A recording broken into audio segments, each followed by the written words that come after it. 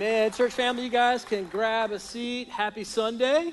It's good to see all of you. I want to welcome all of you who are here in the house with us, as well as our online church family. If you happen to be tuning in via live stream, we want to say welcome to you as well. If you happen to be new or newer to New Life, my name is Chris. I'm one of the pastors here. I typically kind of hang out up front for 15, 20 minutes after the service. So if we haven't met, I would love just the chance to introduce myself, say hey. If you have a Bible this morning, go ahead and grab it, open it up or turn it on your device and head straight for John 17. We're going to get right to work this morning. If this is your first time, we are in a series called Abide, and we're in John's Gospel. We're kind of working through chapters 13 through 17, this really important section of the New Testament, because this is the last conversation that Jesus is going to have with his disciples, with the 11. Remember, Judas Iscariot has already betrayed Jesus, so now Jesus is down to the 11, and he's having this last conversation with his disciples right before he goes to the cross. And so super important stuff, like really critical stuff. Listen, not just for them, but for us as modern-day disciples in 2021 in Asheville, North Carolina. It's amazing how relevant all of this is right for us in this time right now. Now, if you've been here the last few weeks, Jesus has really been talking a lot about the Holy Spirit. And so just kind of constantly, chapter 14 is almost all about the Holy Spirit. Chapter 16, almost all about the Holy Spirit. Hits it again in 15 and 16. And so just a big focus on the importance of the Holy Spirit, his empowerment in our life so that we might abide in him and walk in him and live on the mission that he has called us to live on as followers of Jesus. You may or may not know this, but today is actually Pentecost Sunday. So it's the Sunday every year where many churches around the world celebrate the sending of the Holy Spirit, right? And so maybe in your reading time this week, maybe you'd pick up Acts chapter 1, Acts chapter 2, kind of work through that. But man, Jesus has really been emphasizing the importance of the Holy Spirit in the life of the believer. And then last Sunday, my dad preached and finished up John chapter 16. And at the end of that chapter, we see Jesus telling us, hey, listen, believers, my disciples, followers, you will have tribulation in this world. Right, so Jesus doesn't say, hey, I'm gonna remove the difficulties of this world. I'm going to remove the pain of this world from you. He doesn't say any of that. He says, listen, in this world, you are going to have problems. You are going to have tribulation. You are going to be persecuted. You are going to be misunderstood for following me in my ways. But take heart, because I have overcome the world. Right, and now he's getting ready to go to the cross, and he prays this absolutely magnificent prayer in John chapter 17. And we're going to take the next 2 weeks to kind of unpack this prayer. Honestly, as I was studying this week, we could take 2 months to unpack this prayer. I mean, in fact, I came across this pastor in the 1800s as I was studying who spent 45 weeks in John 17, right? You guys think I'm long-winded. Like, he's just getting started, right? I'm finishing a series. He's just getting done with his intro. But it's just a really rich passage. Matthew Henry, kind of very famous Bible commentator, he says this about John 17. It is the most remarkable prayer following the most full and consoling discourse ever uttered on earth. John Knox, some of you guys may be familiar with that name, great Scottish reformer. As he was dying, he had his wife, Margaret, read John 17 to him over and over and over again as he passed from this life into the life to come. It's just a super rich, deep prayer that Jesus gives us, and it's so instructive for our lives, even today. It's incredible. Now, in this prayer, what we're going to see over the next 2 weeks, interestingly, is that Jesus prays primarily for 3 things. He prays for himself, which that may come as a surprise to you. Jesus actually prays for himself. And then he prays for his disciples, right? The 11, again, Judas Iscariot has now, at this point, betrayed Jesus. He's walked away. And so he prays for himself, he prays for the 11, and then he prays for you. Many people don't know that. He actually prays for me, his modern-day disciples. And you have to come back next week to get that part of John 17. So let's dive in. Let's get after it. John 17, starting in verse 1. And we're just going to kind of work through this. We'll read a little bit, talk about it, apply it, read a bit, talk about it, apply it. That'd be kind of our pattern. All right, here we go. When Jesus, verse 1, when Jesus had spoken these words, he lifted his eyes to heaven and said, Father, the hour has come. In other words, Father, I'm about to go to the cross. Glorify your Son, that the Son may glorify you. So Jesus is saying, Father, we've been waiting on this moment for a long time, haven't we? We've been planning this before the foundations of the earth, that I was going to come on a rescue mission to seek and save that which is lost. Man, we've been thinking about this. We've been planning this moment for a long time. Now it's time, Father. I can sense it in my spirit. It's go time now. So God, would you glorify me? In other words, would you help me to accomplish the mission that you've given me so that I might glorify you, Father? See, Jesus had a mission to seek and save that which was lost. Luke's gospel tells us that. Seek and save that which was lost. But ultimately, Jesus had a mission of glorification, right? He knew his purpose in life and he lived it out. Now, why is that important for us? You're like, man, okay, that's cool, but what does that mean for my life? Here's why it's important. I believe there's a crisis of purpose today. I believe there's a crisis of purpose today. Just look around the people around you in your sphere of influence, scroll through social media, turn on any news channel. Man, people don't know who they are. People don't know why they exist in the world. They don't know what their life should be about, right? And when you don't know the who, the why, or the what, man, when there's no purpose, when there's no identity in life, people tend to live for and glorify themselves. And so what happens is you can end up with all kinds of confusion and all kinds of kind of twisted ideas about life that don't satisfy and won't satisfy and will never be able to satisfy. And so the first truth that I want to draw out from this text, from this prayer from Jesus, I'll put this on the screens for you. If you take notes, write this down. It's important. Purpose fuels happiness. Purpose fuels happiness.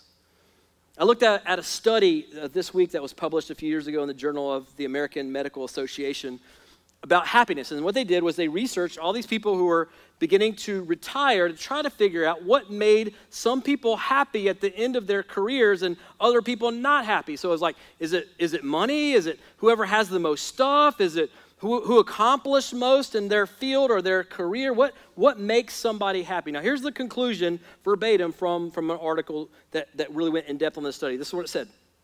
One thing is inescapably interwoven with happiness, fulfillment, and maximum productivity. And the people that had this one thing tended to, they found, live longer lives and better lives. So they were more satisfied in their lives. What's that one thing this study showed? Purpose. It was purpose. Now, if you're a follower of Jesus, this morning, I can tell you what your purpose is. I don't even have to know you personally. I don't have to know anything about your background. I don't have to know anything about your aspirations, your hopes, your dreams. I can tell you exactly what your purpose in life is. Because your purpose is the same purpose that Jesus just articulated, and that is to glorify God. Right? That word glorify just means to reflect. Your job in life is to reflect God to the world through the passions that he's given you, through the gifts and the talents that he's given you. You know, before I became a follower of Jesus, my primary purpose in life, what I was chasing in life, was to make as much money as possible and to experience the maximum amount of pleasure I could in life. And so I got my bachelor's degree in sports management because what I wanted to do was I wanted to become a sports agent, right? So I was going to represent sports athlete stars and fly all over the country and have multiple houses. And that was kind of my dream. But I can tell you, man, even the pursuit of that was empty. It was hollow. It felt flimsy. It wasn't satisfying. And then as a 20-year-old sophomore in college, Jesus pursued me. He saved me, right? He gave me a new heart. He gave me a new purpose, right? One I never, ever in a million years would have chosen for myself. Right? The one thing I told God once he got a hold of my life was, God, I'll do anything. I'll go be a missionary in Africa. Just don't make me a pastor. No lie, that was my prayer. I'll do anything except, right? I'll do anything except, like, this is not a pathway, a purpose I would have chosen for myself, and yet it's one that I wouldn't trade for anything in the world. Listen, y'all, purpose matters. Purpose matters. A psychology professor named Angela Duckworth tells the story of three bricklayers. And they're all asked, as they're working, as they're laying bricks, what they're doing. And the first bricklayer answers, I'm laying bricks. It's accurate, right?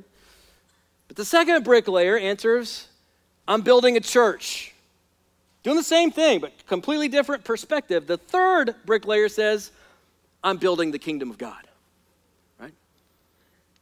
I'm laying bricks, building a church, I'm expanding the kingdom of God. And she goes on to conclude that the first bricklayer had a job, the second bricklayer had a career, but the third bricklayer had a calling, had a purpose, doing the same exact thing, had a purpose in life. See, there's this huge connection between purpose and happiness. And I'm telling you, only Jesus can give you that ultimate sense of purpose in life. Only Jesus can turn a bricklayer into a kingdom builder, or a nurse into a kingdom builder, or a high school student into a kingdom builder, or a janitor, or a CEO, or whatever it is that you're doing in life.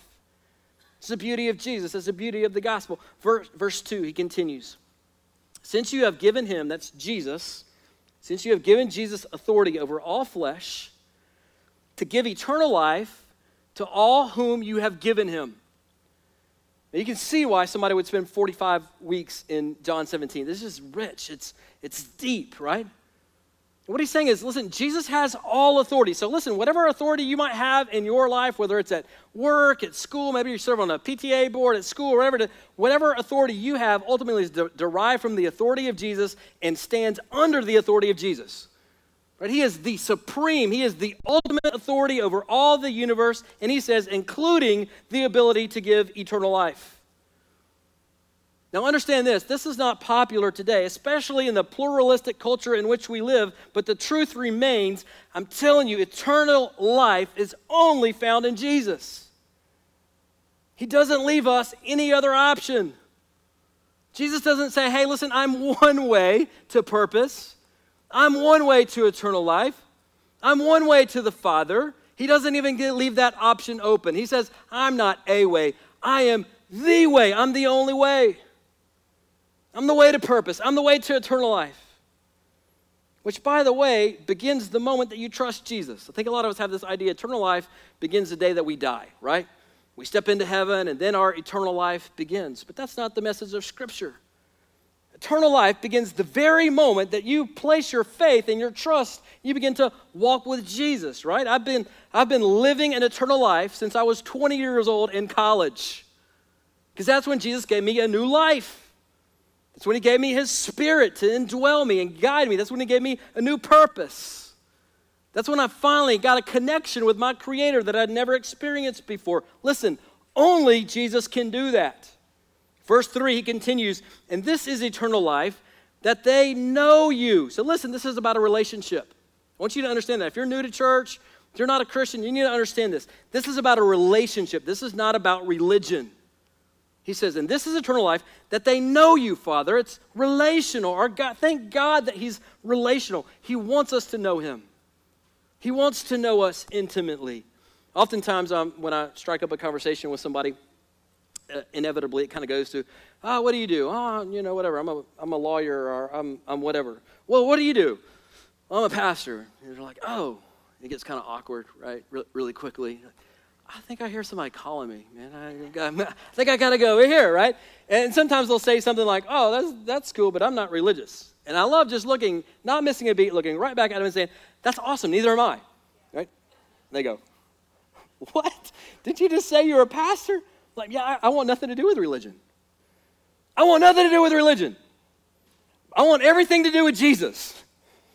I want to know Jesus. I want to walk in relationship with him. I want to have his Spirit indwelling me and guiding me in life. And it's awesome. It's not static. It's not boring. It's not a religion. It's active and it's alive and it's dynamic and it's awesome. And you should try it too. Right? He said, this is a relational thing. Father, that they may know you. And he continues, the only true God. Now, you guys need to understand, especially in our culture today, there are many gods, there's only one true God. And I'll hear well-meaning people all the time say stuff like, well, Chris, don't all world religions, aren't we basically worshiping the same God? Like we just call them different things, like Jesus, Allah, Buddha. Aren't they all just different pathways up the same mountain? And I just want to say to you this morning that is 100% absolutely false. I've read the Quran. I've lived in a Muslim country for almost 3 years. We do not worship the same God, not even close. There are all kinds of gods out there. There are all kinds of false gods out there. There are all kinds of false gospels out there. I'm convinced there are all sorts of demonic gods out there that have actual power. But there is only one true God, and we know him through Jesus Christ. And he continues, he says, listen, there's only one true God, and Jesus Christ whom you have sent. I glorified you on earth, having accomplished the work that you gave me to do. And now, Father, glorify me in your own presence with the glory that I had with you before the world existed. We could spend a whole message just right there. We don't have time, so let's go. Verse 6. I have manifested your name to the people whom you gave me out of the world. In other words, Jesus is saying, listen, I have shown them who you are. I have embodied God in human flesh and blood and bone so that they could see who God is and what God is like in a tangible human way. It continues, yours they were, and you gave them to me, and they have kept your word. Now, I want to hit pause right there just for a second, because Jesus is constantly coming back to this same theme, that those who know him, those who love him, those who follow him, obey his word. They keep his word. And I just want to say to you, beloved, more and more as our culture continues to depart from the ways of Jesus, that those who really love Jesus in our culture are going to become more and more obvious and more weird. And ultimately, I would argue that this is good, because the days of being able to fake faith in Jesus are quickly coming to an end, and praise God for that. I think that's healthy for the church. So I just want you to listen to me. I want you to understand, man, if you're going to love Jesus in this culture, if you're going to follow after Jesus in this culture, especially in the days ahead, you need to understand that you will stand out. That you will stand out, because your value system is going to be in direct conflict with the value system of the world or our culture. Understand this, young people. Your friends are going to think you're weird when you don't move in with your boyfriend or girlfriend before you're married. They're going to think it's weird that you don't cohabitate before marriage. People are going to think that you're really odd when you invest significant financial resources into the kingdom of Jesus. Instead of buying the newest car, the biggest house, or the newest iPhone or iPad every time it comes out, people are like, man, that's weird, that's strange. People are going to think it's strange when you love those who curse you or those who try to cancel you for your love of Jesus and following his ways. When we don't respond in rage or anger, but we love those, we bless those who curse us, who persecute us. They're going to think it's weird. Listen, guys, authentic Christians, what Jesus is saying, authentic Christians keep the word of Jesus. Listen, when it's popular, and maybe especially when it's not popular in our culture. I heard a pastor once say, I think rightly, that a sign of spiritual maturity is that when you come to something in the scriptures, the word of Jesus, that you disagree with, your response is, Jesus, you're right and I'm wrong. And can I just be honest with you, as a pastor, can I be a little bit transparent? There are things in the scriptures that I come to sometimes that I'm like, I wish that wasn't in there. Man, my life would be a lot easier if I could just take this one verse out. If I could just take this one chapter out, man, the culture would like me and I wouldn't be criticized as much for my beliefs, and I could be a cool kid too, right? There are times when I come to things in the scripture, I'm like, man, I wish that wasn't there. But that is a sign of spiritual maturity, of sanctification, of growing in love with Jesus. When you come to something you disagree with and you say, Jesus, I don't even understand it, but you're right and I'm wrong. Now, if your response is, when you get to those points in Scripture, if your response is, Jesus, you're wrong and I'm right, or Jesus, you're wrong and the culture around me is right, or Jesus, you're wrong and my friends at school are right, that's a problem. That should be a huge spiritual red flag going off in your spirit. It should be an alarm going off, the Holy Spirit. Something is wrong, something is not right. Because Jesus is saying, my disciples keep my word. Now listen, not flawlessly, not perfectly. I'm not arguing for the idea that Christians never sin again once they come to faith in Christ. Oftentimes we do this very clumsily. But we hold fast to Jesus. We hold fast to his word because we know that real flourishing in our life comes from his plan for our life, not our plan for our life. He continues on in verse 7. He says, now they know that everything that you have given me is from you. For I have given them the words that you gave me, and they have received them and have come to know in truth that I came from you, and that they have believed that you sent me. This is beautiful. Just let this sink in. Look at verse 9. I am praying for them. Son or daughter of God, do you know that Jesus is praying for you? Just let that marinate a little bit in your soul. The Son of God is praying for you at this very moment. Listen to what he says. He says, I'm not praying for the world, but for those whom you have given me, for they are yours. Now listen, Jesus loves the world. John 3:16. I believe Jesus does love the world, but he has a special, intense sort of love that is absolutely reserved for his sons and daughters, for his disciples. Look, it's kind of like for me, I love all kids, right? I was out there between services earlier just watching about 20 kids run around the parking lot, and man, I was just smiling, watching. I love kids. I love your kids. But I don't love your kids the way I love my kids. I've got 3 kids that I would do anything in this world for, right? I love kids, but there's a special kind of connection. There's a special, intimate, intense kind of love that I have for my kids. That's what Jesus is saying. If you're in me, he's got that kind of love for you. In fact, he's praying for you. Listen, if you're in Jesus, do you know that you belong to God? Have you ever thought about that? You belong to him. I want you to listen to the words of Jesus, John chapter 10. This will be on the screens for you. This blows my mind. This is what Jesus says. He says, that's us, I give them, my disciples, eternal life, and they shall never perish. No one will snatch them out of my hand. My Father who has given them to me is greater than all. No one can snatch them out of my Father's hand. Church, listen to me. If you didn't save yourself, you can't, and by the way, you didn't. You contributed nothing to your salvation except the sin that necessitated Jesus going to the cross. You didn't earn your salvation. If you didn't save yourself, guess what you can't do? You can't unsave yourself. This is what we call in the church world the doctrine of the perseverance of the saints.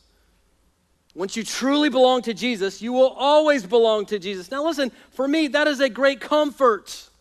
For some people, this doctrine kind of bothers them. This is a great comfort to me because, listen, if I could lose my salvation, if it was up to me to keep my salvation, guess what I would do?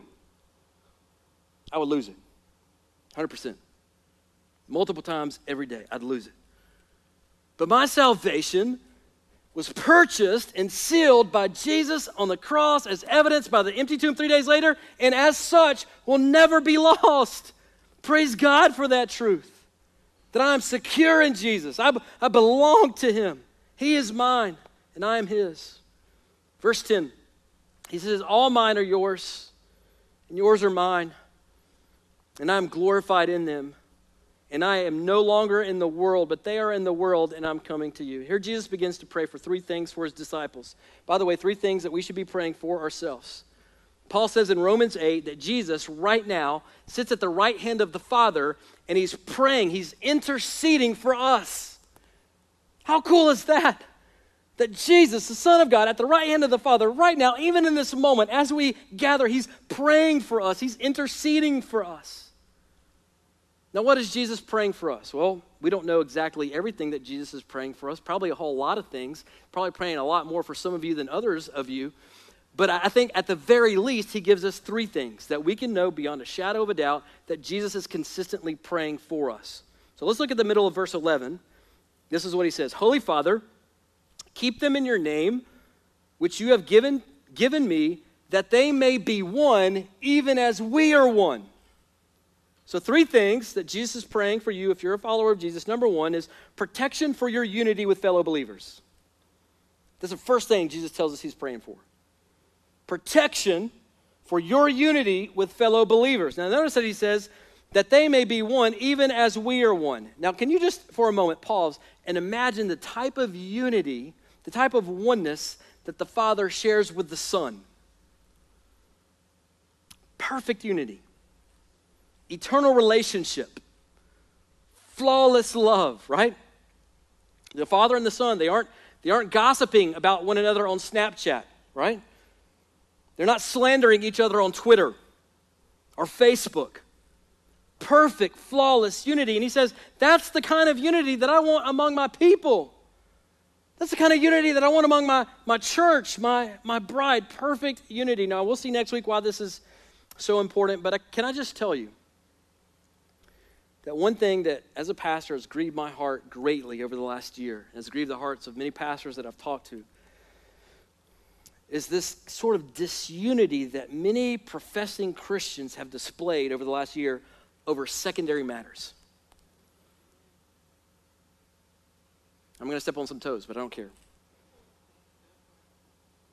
Things like politics,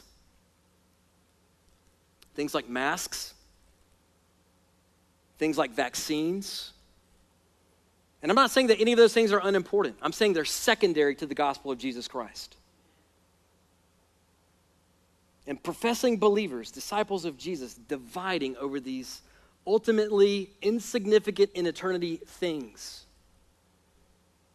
I'm talking about people leaving churches, faith families they've been a part of for years, decades. I'm talking about believers slandering one another on social media. Friendships absolutely eviscerated and evaporated over this stupid junk, non-gospel issues. And church, can I just tell you, this grieves the heart of Jesus. And can I tell you, ultimately, this is sin. If this has characterized your life, you need to repent. This is not from Jesus. Now, I am grateful that by and large, here at New Life, this has been a season of unity here. I'm grateful that I can say this to you as an encouragement this morning from the stage instead of as a correction. But I'm begging you guys, let's continue pursuing, let's continue pressing forward into this uncommon unity that Jesus is praying for us even now in this moment. He's praying for this type of unity for us. It's so important. Verse 12. While I was with them, I kept them in your name, which you have given me.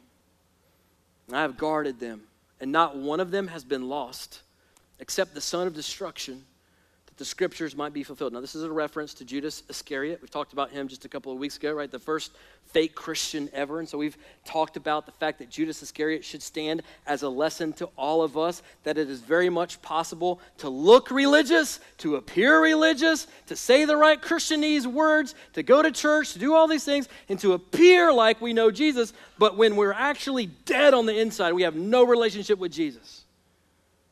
Judas was the first fake Christian. And I'm convinced there are churches all across this nation that are filled to the brim with fake Christians, religious people. Memorize some Bible verses, they go to church, they like the fellowship, they think the songs are cool, they think the preacher is funny, whatever it is, but they have no dynamic, real, lasting relationship with their Creator through Jesus Christ. Make sure you don't have the spirit of Judas. Make sure you know Jesus. You love him, that you're walking with him daily, that you're filled with his spirit, being led by his spirit. Verse 13, but now I am coming to you, Father, and these things I speak to the world, that they may have joy fulfilled in themselves. Do you know that Jesus wants his people to be happy? His church should be a place of joy, right? This is part of the Christian experience. If being a Christian isn't making you happy, if it's not a great adventure, you're doing something wrong. Verse 14, I have given them your word, and the world has hated them because they are not of the world, just as I am not of the world. I do not ask that you take them out of the world, but that you keep them from the evil one. So Jesus tells us why he's praying for our unity. That's because, listen, we have an enemy. Do you guys know that? We have an enemy. And that's the second thing that Jesus is praying for us. Number two, he's praying for our protection from the evil one. Now, Jesus says something pretty interesting here. He says, the world will hate you, Christians, because you are not of the world. And Jesus is making a prediction here that his disciples, as they choose a pathway that cuts against the grain of the world or the prevailing culture, that they would be hated, that they would be misrepresented and misunderstood and mistreated. But interestingly, Jesus doesn't pray that God would keep them from the world. He doesn't say, God, keep them from the world, keep them from the pain of the world, keep them from the sin of the world, keep them from the chaos of the world. That's not his prayer at all. And see, I think a lot of Christians in modern day American church have this misunderstanding that when God saves us, we're supposed to slide into a Christian bubble.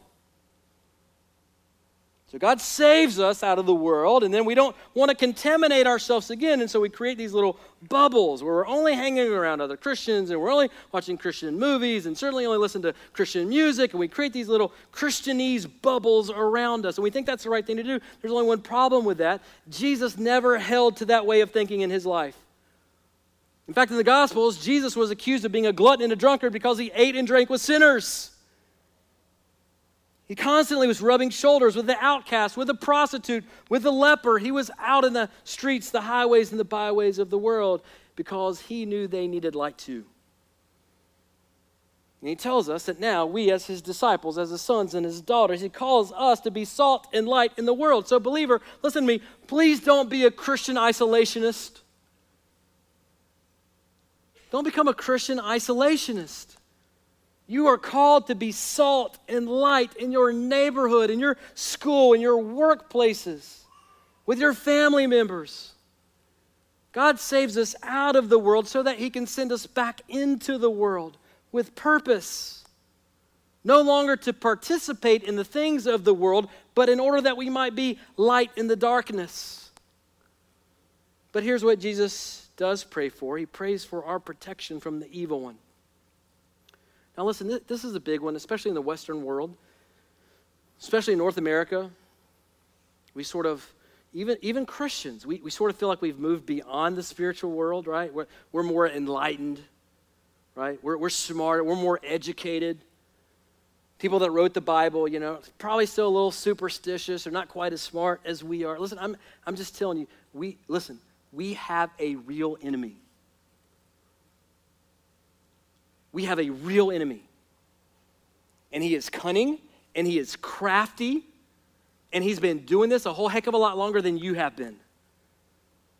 Listen, I've lived part of my childhood, part of my adult life. I've lived in third world countries. I've lived in developing countries. I've had the privilege to travel to dozens of countries and talk with people and meet with pastors.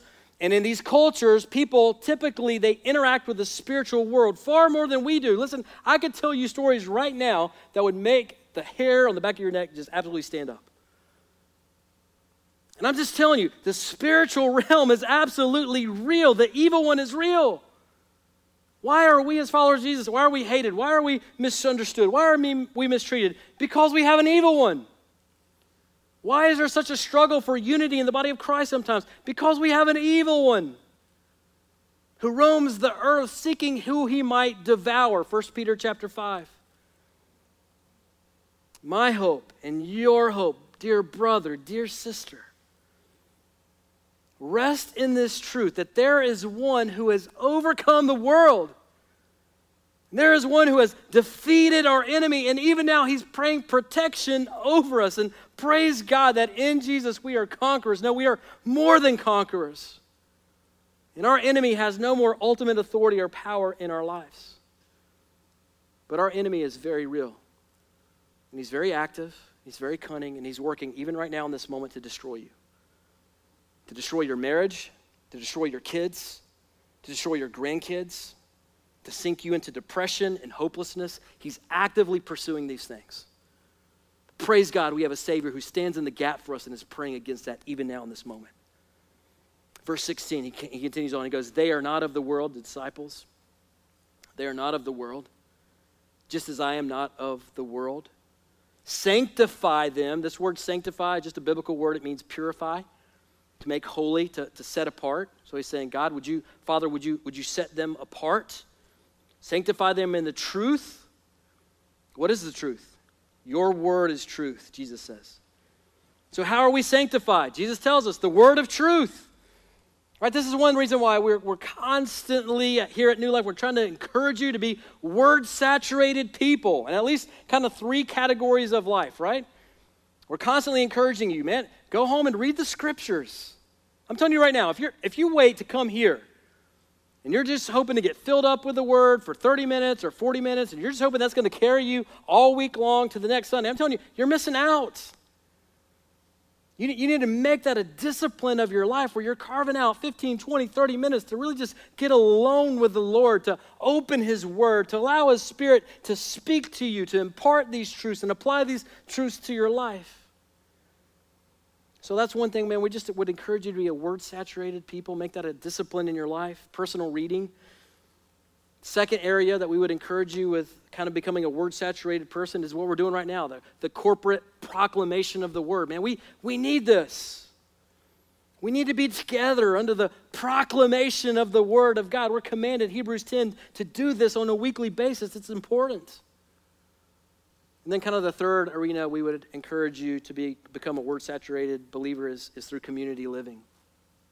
Whether that's a Bible study here, a small group here. The reality is, man, we need to get in circles and flesh this stuff out, don't we? Say, man, this is hard. This is a hard teaching. Like, what does this mean? Like, how do I apply this to my life? How do I apply this to my marriage? How do I apply this to my coworker that just drives me nuts every single week? How does this stuff actually flesh out in my life? Man, we need this. So we need it on a personal level, we need it on a corporate level, and then we need it in a small group level as well. We are set apart, we are sanctified according to Jesus by the word of truth. Verse 18, as you sent me into the world, so I have sent them into the world, and for their sake I consecrate myself, that they also may be sanctified in truth. So here we find the third thing that Jesus is praying for his disciples, to sanctify them, but to sanctify them for what? Jesus tells us to sanctify us for the mission. Look at verses 17 and 18 again. He says, sanctify them in the truth. Your word is truth. As you sent me into the world, listen, so I have sent them into the world. The third thing, Jesus is praying for you believers that you would be set apart for his mission.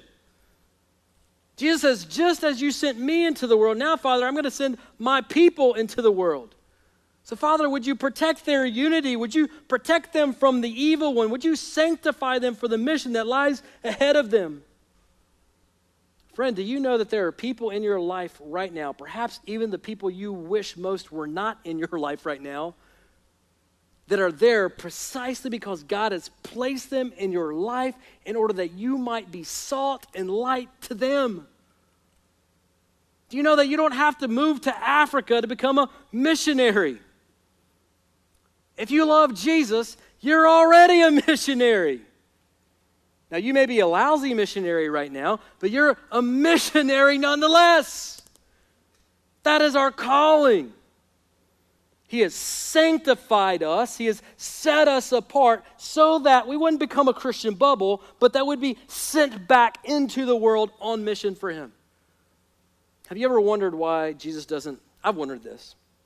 Like, man, this world is so broken and so painful and so confusing and all these negative things, right?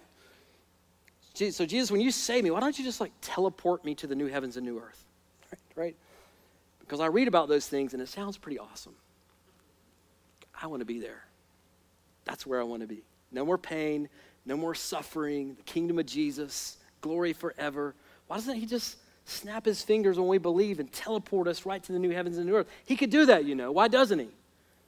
Is it because he wants us to suffer in this broken world? No, I don't think so. No. It's because, listen, dear brother, dear sister, it's because you have a mission.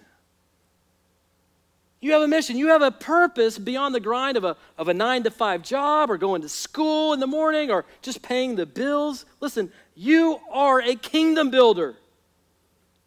And you can be a kingdom builder whether you're a pastor or a bricklayer or a middle school student or anything else. Jesus is praying that you would be sanctified, set apart by the word of truth, and then sent back into the world on mission for him. Those are the three things that we know for sure Jesus is praying for his disciples even right now. Protection of our unity, protection from the evil one who's very real, and sanctification for the mission that he's given us. Now, let me give you two quick application points, and then we'll land the plane and we'll sing. Number one is this. Application point number one. You need to know Jesus. You need to know Jesus. And I just know, statistically speaking, a room this size, with the number of people we have watching online, there are more than one of you who doesn't know Jesus. And some of you might even call yourself a Christian. Some of you might, maybe even you grew up in church and this is like a normal part of your life. So you go to church and maybe you even know some Bible verses, man, but there is no authentic, life-changing, dynamic relationship with your Creator through Jesus Christ. And that's you. I'm just telling you, religion isn't good enough. You need Jesus. You need to know him. His Spirit needs to fill you so that you can walk with him every single day of your life, right? He is the one that gives us purpose in life. He is the avenue, the only avenue to eternal life. He is the one who protects us from the evil one. He defends us from the evil one. He's the one who sends us on mission so that our life has purpose and meaning in this world. So if you don't know Jesus, if you would honestly just have to say, listen, you can deceive your spouse, you can deceive your friends, you can deceive me even. You will never deceive God. So if you know deep down that you don't have this transformational relationship with Jesus, may I humbly submit to you this morning, there is nothing in your life right now that is more important than getting to know Jesus today. Nothing. Not your financial situation, not your relational problems, not your work problems, not the water leak you got going on in your basement at home. None of that is more important than you knowing Jesus in a real relational way today before you leave this place or before you get off this broadcast. You need to know Jesus. I'm telling you, you got to know Jesus. You got to crawl before you can walk. You got to walk before you can run. That starts with knowing Jesus. Here's the second one. Second application for what Jesus is saying here is, listen, believer, we got to start praying. No, a lot of you are like, man, that's so cliche. There's a pastor in a church building standing in the pulpit telling a bunch of Christians to pray. No. Listen to me. We have to learn how to start praying. Praying for ourselves and praying for one another and praying for the world around us. Listen, if Jesus made it a regular practice to get alone and pray, guess what you need? You need to be praying. You need to be praying for yourself. You need to be praying for unity in your heart and mind. You need to be praying for protection from the evil one in your life. You need to be praying for a set apartness, a sanctification for the mission that Jesus has for us. And listen to me, you also need to be praying that for other people. So many of us, I'm guilty of this. We just pray these kind of mindless, repetitive prayers, right? When we sit down and we eat a meal or we go to bed at night and it's the same darn thing every time and there's no thought behind it, there's no heart behind it, but we say we're praying.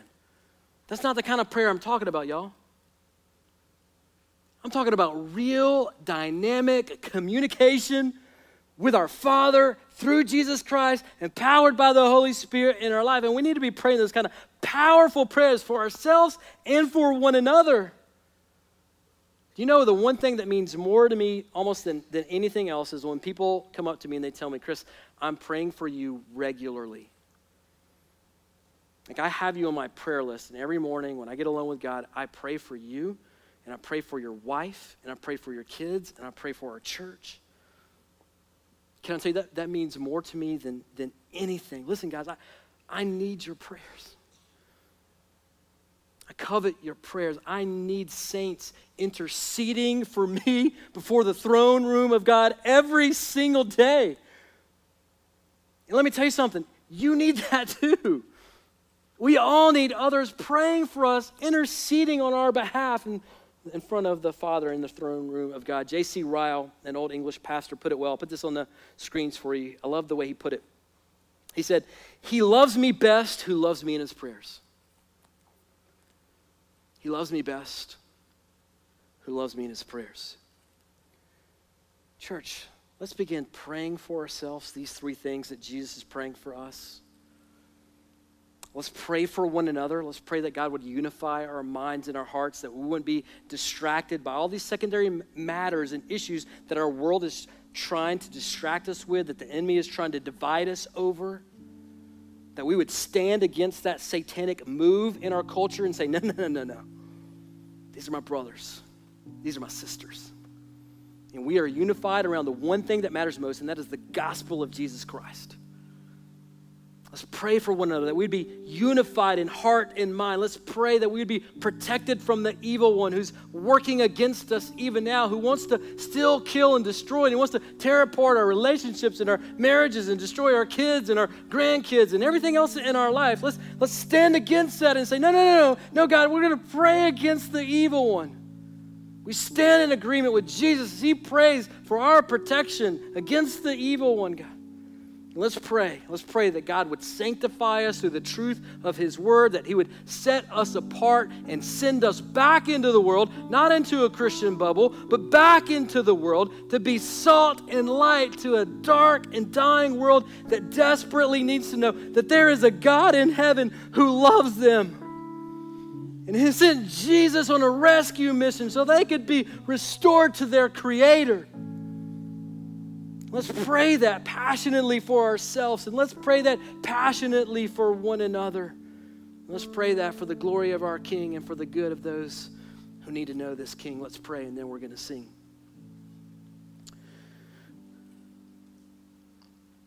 Father, thank you for Jesus. Thank you for sending him into the world to live the life that we never could, and to die as a payment to atone for our rebellion against you and our sin against you. And thank you, God, that Jesus didn't stay in that tomb in Jerusalem, but just like he said, he rose 3 days later, and now he offers us life and freedom and purpose, and he's praying for us even now, God. And so we want to pray in unison with Jesus. Would you give us unity in the body? Jesus, help us not be distracted by all these secondary and tertiary things that are not going to matter at all in eternity. Help us keep the main thing, and that is the gospel of Jesus Christ that a dead and dying world needs desperately. Would you unify us for your sake, for the sake of your kingdom, God? Would you protect us from the evil one who is working against us even now in this moment? Would you shield us from his attacks, God? Father, would you sanctify us by the truth of your word? Would you set us apart, even when culture doesn't get us? Even when our culture looks at our value system and says, that's so messed up, that's so backwards, that doesn't make sense. God, would you set us apart? Would you sanctify us and send us back into the world to be salt and light? And we pray all these things in the beautiful name of Jesus.